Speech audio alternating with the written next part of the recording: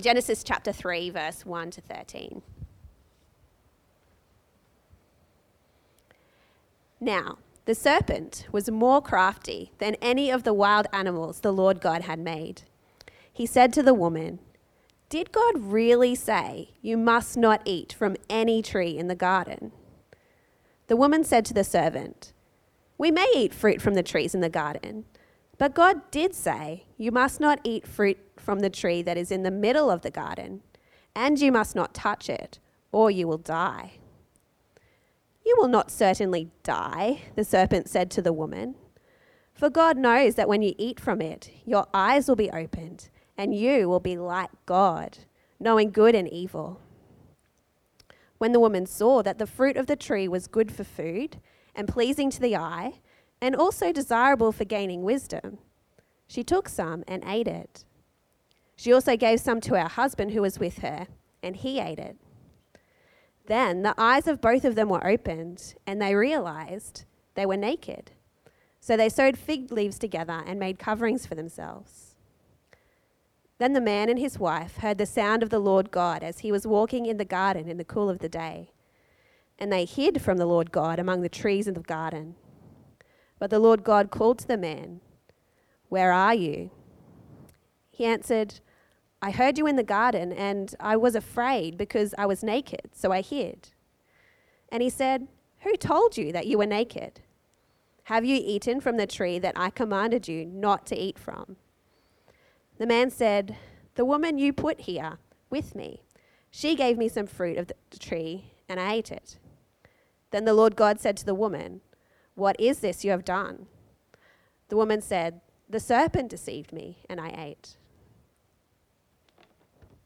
One of the challenges with Genesis 3 is that no matter what your experience often of church is, this is an incredibly familiar passage. Maybe not all the details, but the kind of broad story. And so it's sometimes hard to come to this and understand where it's driving because we might feel so familiar with it. So just a little bit of a quick introduction, just to get a sense of where the question and the problem that Genesis is trying to unpack. I'm not sure if you've had this feeling, but it is so incredibly debilitating seeing the symptoms of a problem and not knowing what the problem itself is. About 8 years ago, I started having kind of abdominal pain.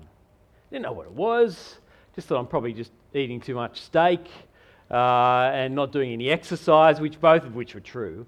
And so I thought, okay, I'll cut down a steak. Only steak 6 days a week, not 7. And I'll walk. I'll walk from the kitchen to my study more than 3 times a day. That was the problem. Anyway, the abdominal pain kept going. Went to the doctor, he said, "You're fine, just cut back on this stuff, you'll be right." It got worse and worse and worse. Eventually it started to move my back. I thought, maybe it's my back. And so I got one of those chairs which are the balls. You know, the balls at the back, and they're supposed to be good for your posture and everything like that. Didn't help at all. Often I would spend the afternoons at work in the office that I worked lying on the floor in agony with my colleagues just stepping over me. That's Derek again, what's he doing? The doctor said, I can't see anything, nothing. It got to the point where often I would wake up at 2 in the morning in such pain that I would have to go and have a bath, an incredibly hot bath, just to take my mind off the pain. And I wasn't sleeping at all. It's terrible. Eventually, after the doctor saying effectively to me, "Just suck it up, princess," a number of times, I was talking to my mother-in-law and she said, "You know what? It sounds like you've got a problem with your gallbladder." And now I looked it up on Google because that's the thing you should always do when you have problems. I looked up on Google and Google said, no. Generally people with gallbladder problems are in their 40s, and this was when I wasn't in my 40s. Generally they're female, and I was pretty sure I wasn't female, and generally overweight. Now that one was true. The overweight one was true for me. So I went to the doctor, and when he said there's nothing wrong, I said, maybe it's my gallbladder. And he said, it's not, but I'll send you off for a test. Guess what? Thank you, my mother-in-law. It was my gallbladder. Now, I could have gone on for years. That was 12 months. I could have gone on for years, not knowing what the problem is. All the symptoms, not knowing what the problem is. It is so incredibly debilitating when that's the case. So incredibly debilitating. Now, Genesis 3 is trying to get to the heart of what the problem is in the world. Right at the start of the Bible, what are these symptoms we see in our lives and in the world? What is the cause of it? If Genesis 1 and 2 tells us of the beauty and the creation of the world and the fact that God created all things out of nothing, by his word, and it was beautiful. And at the pinnacle of that creation was this thing called mankind, man and woman together in a perfect relationship with God. Well, then Genesis 3 picks that story up, and it starts to tell us what the cause of those problems in the world are, particularly in our own lives. And in Genesis 3, the problem that we see here is not the eating of fruit. That is just a symptom. There's something much deeper going on in Genesis 3 that we need to unpack, and that Genesis 3 wants to draw our attention to as we read it. So, with me, see this with fresh eyes. Let's go through it again with fresh eyes.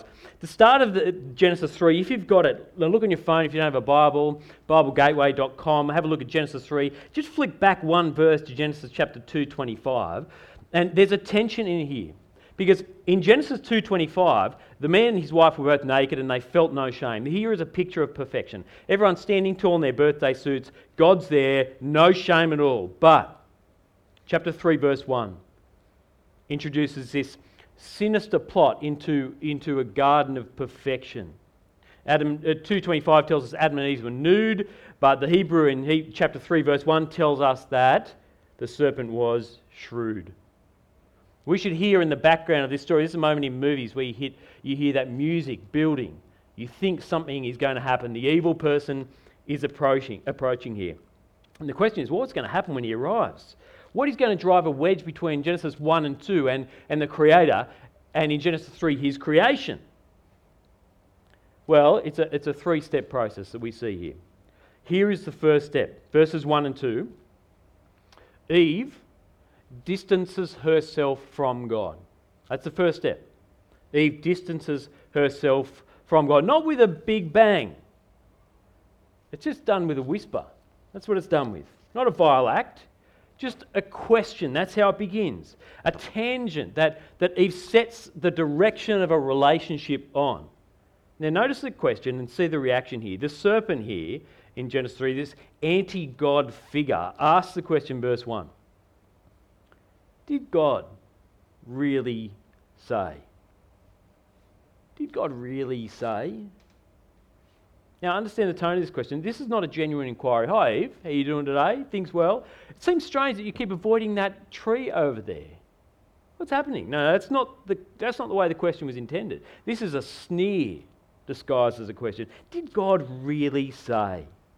Did God really say? Are you telling me that God has allowed you access to everything in creation except that one tree right there? It feels petty. It feels ridiculous even. Why that one tree? Now, just notice here, the first step that sets Eve and the whole of creation on a tangent away from God is not rational thinking, it's not logic, it's not science. It is just an idea that is lodged in the heart that makes Eve in Genesis 3 doubt that her Creator could be good and loving and kind. In fact, he's holding something back from her. That's the seed of doubt that's planted right here. Now see the reaction that it has on Eve here. Because up to this point in Genesis, God has always been referred to as Lord God. If you've got Bibles, you'll see that often in capital letters, Yahweh Elohim, personal name of God in here, intimate reference. And when you get to the serpent in chapter 3, verse 1, there's no intimacy here. That is, did God really say? Did that distant, remote creator, that uncaring dictator, really say to you that you couldn't have that tree?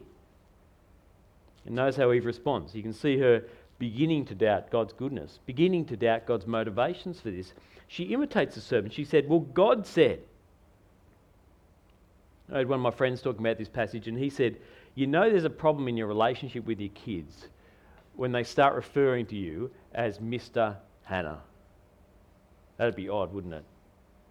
If any of my kids, I've got 3 boys, if any of them called me Mr. Hannah, 2 options. 1, they're being a smart aleck, which is a very good option, that's generally true. 2 is there is a serious rupture in our relationship.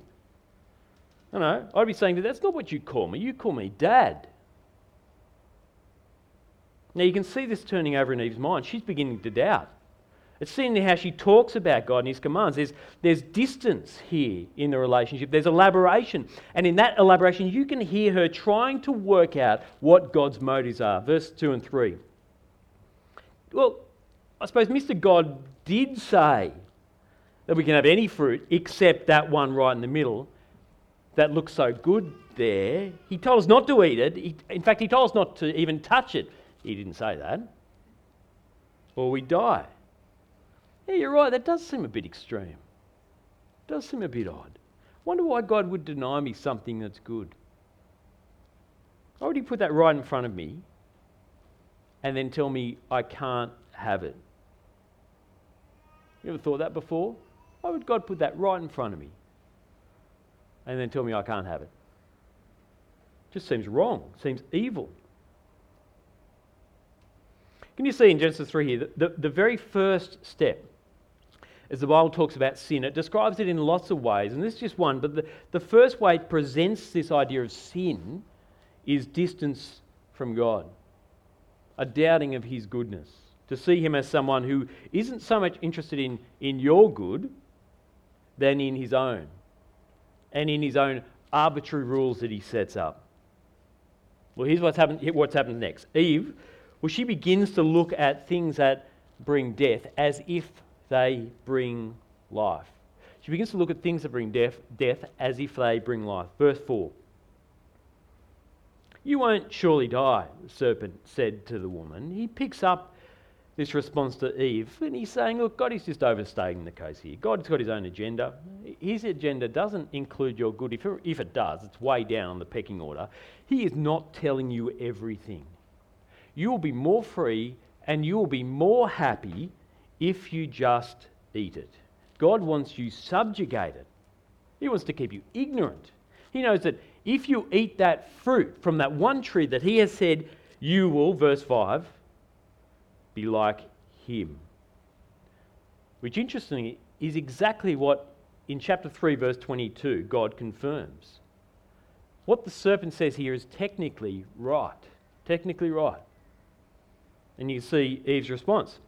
This new insight that God is holding something good back from her, she looks at that tree in the middle of the garden, that whereas before she would have looked at it and seen death, now in verse 6, see how she sees it.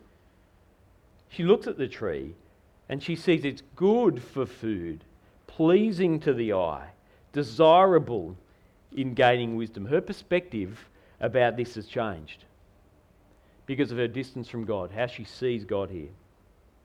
She starts to see things that bring death as if they bring life. Now, imagine that.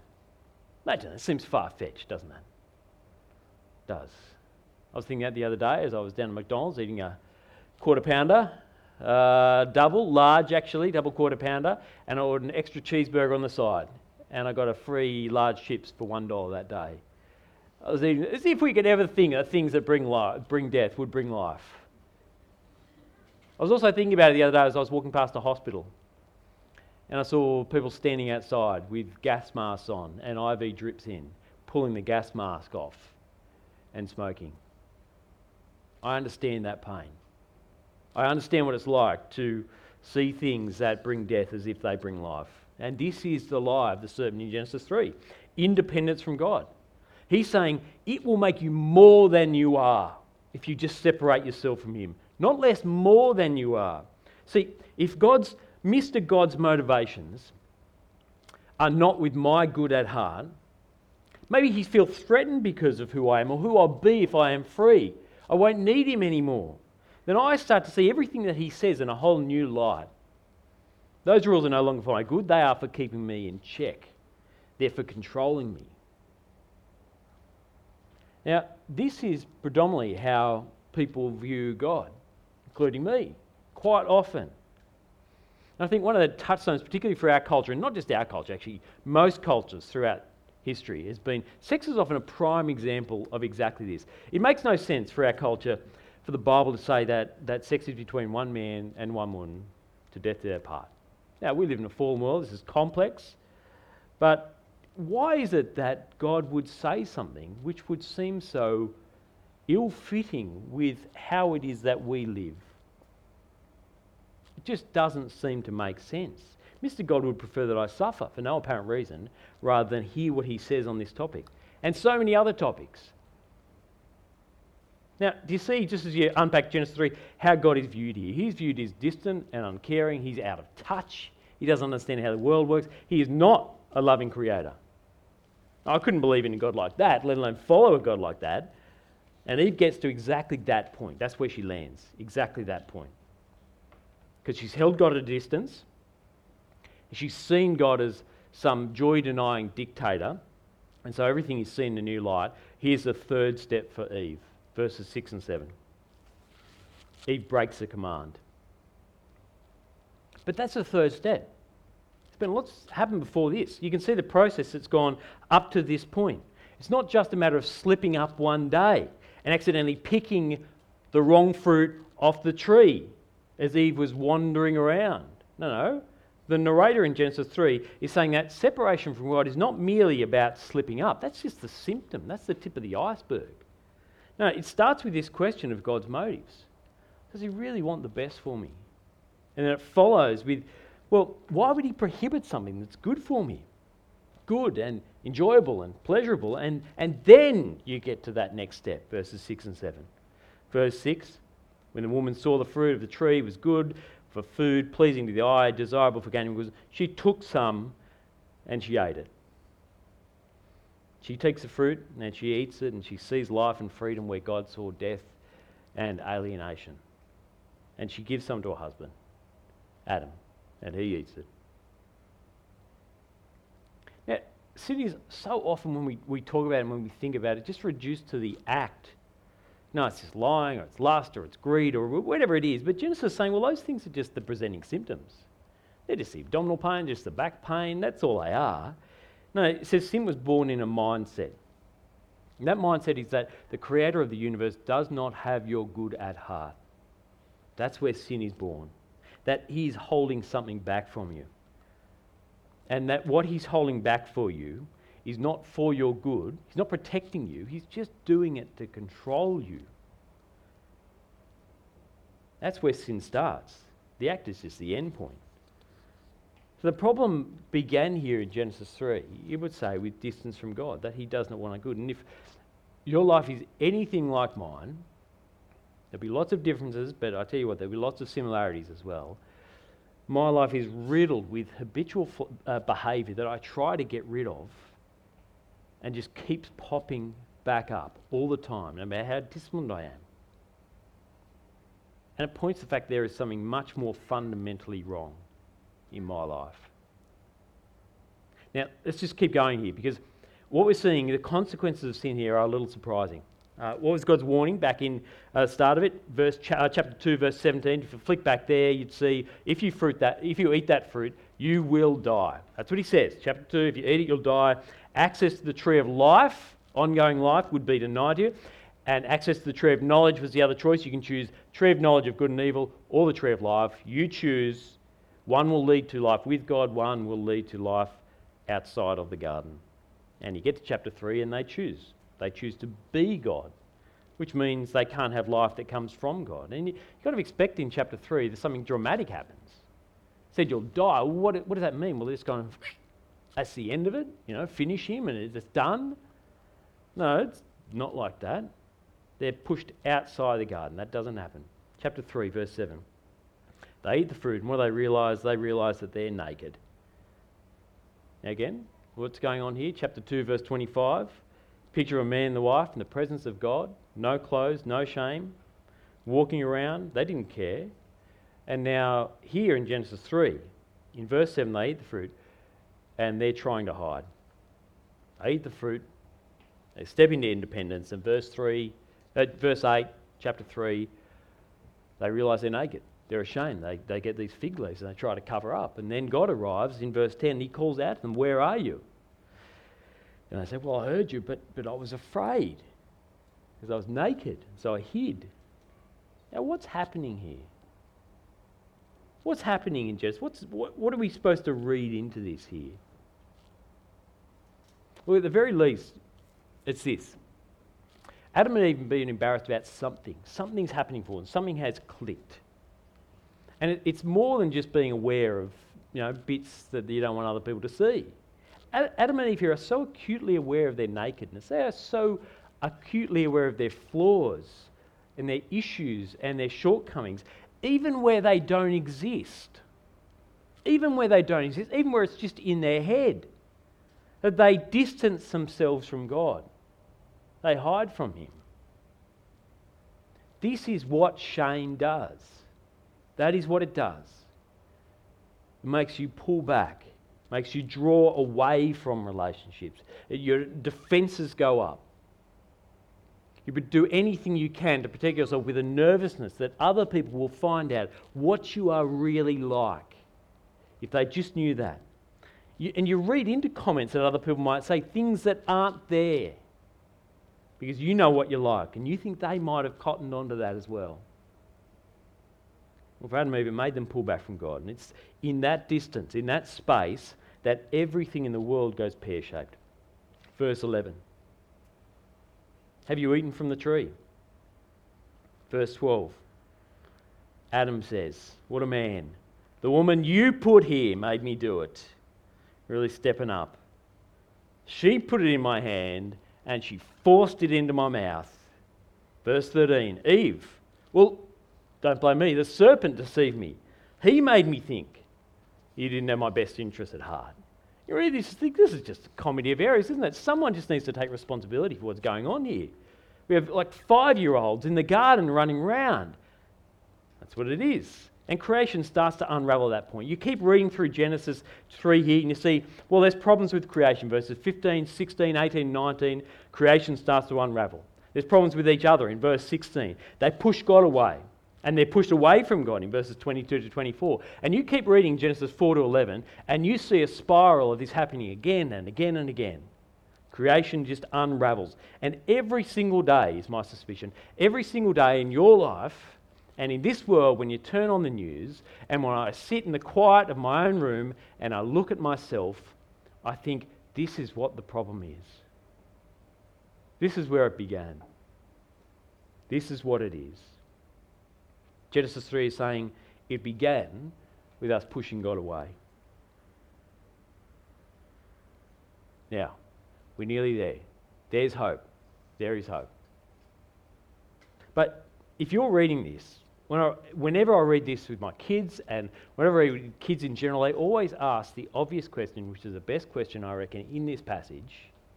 That question is this. Why is it that God put the tree there? Why did He put the tree there? Why not just include it? If I go to a playgroup and I scatter razor blades around the playgroup, do I blame the kids for picking up the razor blades and cutting themselves? It seems like a structural flaw in the garden here. Why not just leave it out? Why not just leave it out? Well, look, this is a long and good question that you want to explore, and one that Genesis 3 doesn't necessarily unpack in whole, but one of the faculties that God has given mankind is this ability to choose. So He does stick them in the garden. He does say to them, look after it, tend for it, care for it. He doesn't tell them how. He doesn't tell them what to eat. There is this incredible freedom apart from this one tree. You get the picture in Genesis 3 that Adam and Hope, his hope is that they will live in there and enjoy the relationship with Him in this garden in an ongoing way. But part of the creation is choice here. He gives them a moral capacity to choose. They can have life with God or they can have independence from Him. He's not tempting them. He's not encouraging them, but He gives them a choice. Now, so often when we're reading this, it's such a good question, but you can get caught up in that question. Why did He put that tree there? And you get caught up in that question, and the thing you miss in that is this. Here is the thing you miss. There is a character that has stepped out of this story as you're reading it, just absconded at the first half. He's noticeably absent. So you ask in these first 5-6 verses, where is Adam? Where is Adam? The serpent turns up and he speaks to the woman. And he uses the plural, so you assume that It's not just the woman there, it's Adam kind of somewhere in the background listening to what's going on. He's silent though, doesn't say anything. And then when Eve eats the fruit, she doesn't have to go looking for Adam. She's not calling out to him. She just kind of eats and turns and hands it to him. He's obviously there. Adam is here with her. No, he's right there and he does nothing. Completely passive. Now, back in Genesis chapter 2, verse 15, God has given Adam a very specific command. A very specific command. He has given Adam to guard the garden. That is the word, garden. It's the same word at the end of this when Adam and Eve kicked out, that the cherubim guard the entrance back into the garden. Adam is given that charge in chapter 2 to guard this garden, to stop what has happened here in Genesis 3 from ever happening. So we look at this and we blame God putting the tree there. But the person we need to be focusing on here is Adam, because he was in charge. He was given responsibility.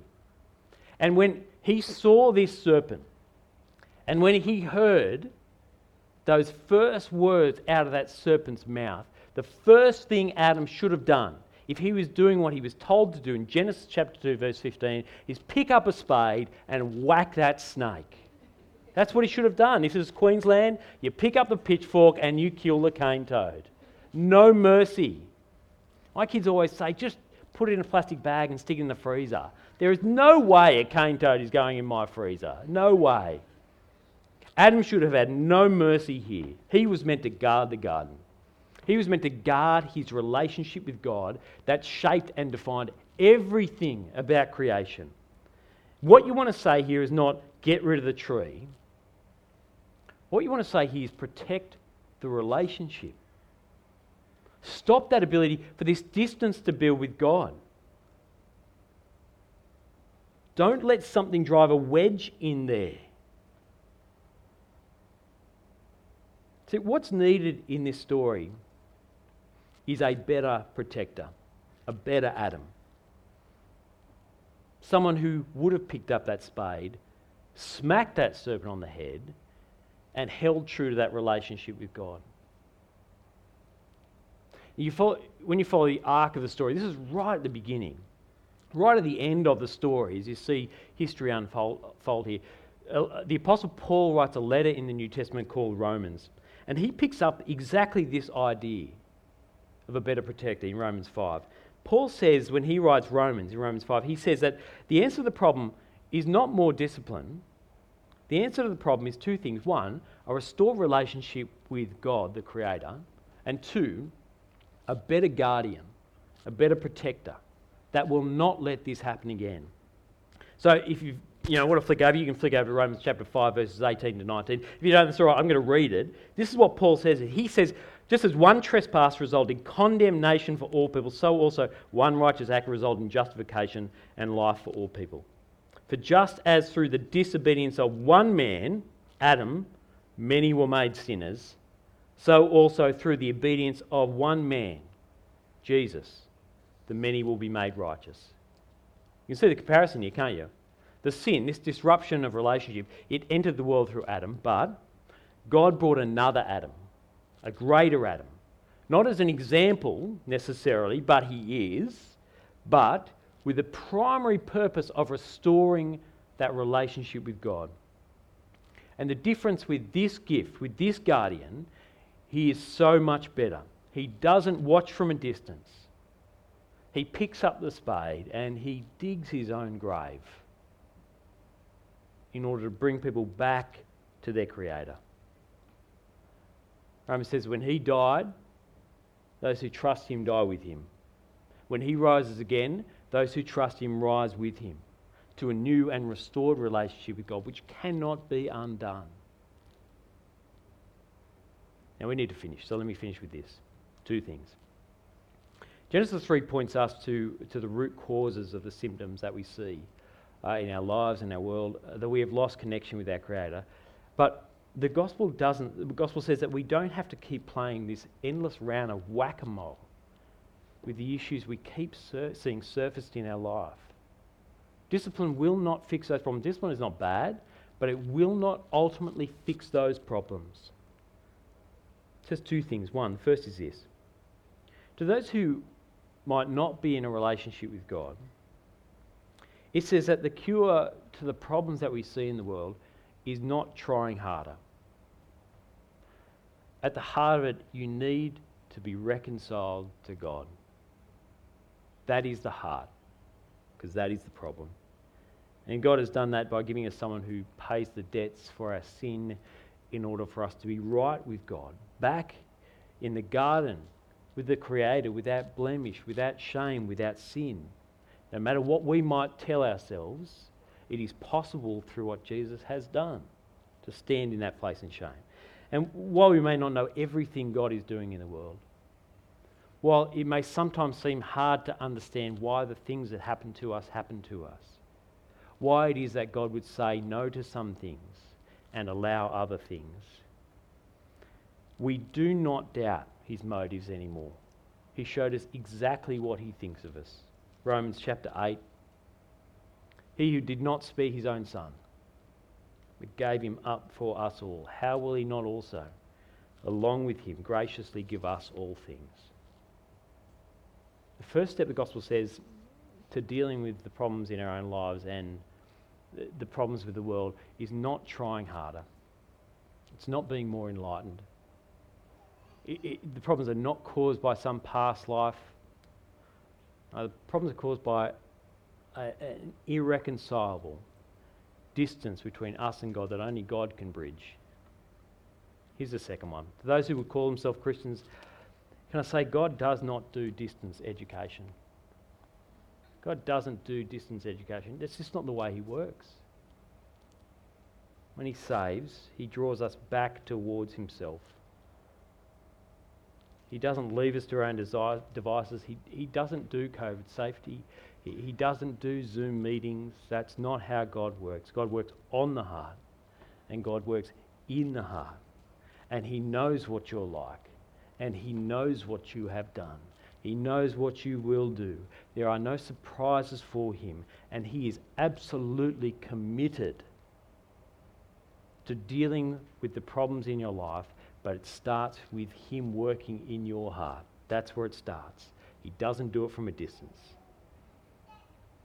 Now, that is a very, very nerve-wracking thought. It is incredibly hard to be vulnerable with people. God already knows what you're like, though. He already knows what you're like. Don't pull back. He longs to draw near. He has plans for us, good for you. This is how Paul finishes. We'll finish in Romans chapter 5. Paul says, those who know God, what he has done for us in the Lord Jesus Christ, if we go away with nothing else, here's what he says. If, while we were enemies of God, we were reconciled to him through the death of his Son, how much more, having been reconciled, shall we be saved through his life? Let me pray.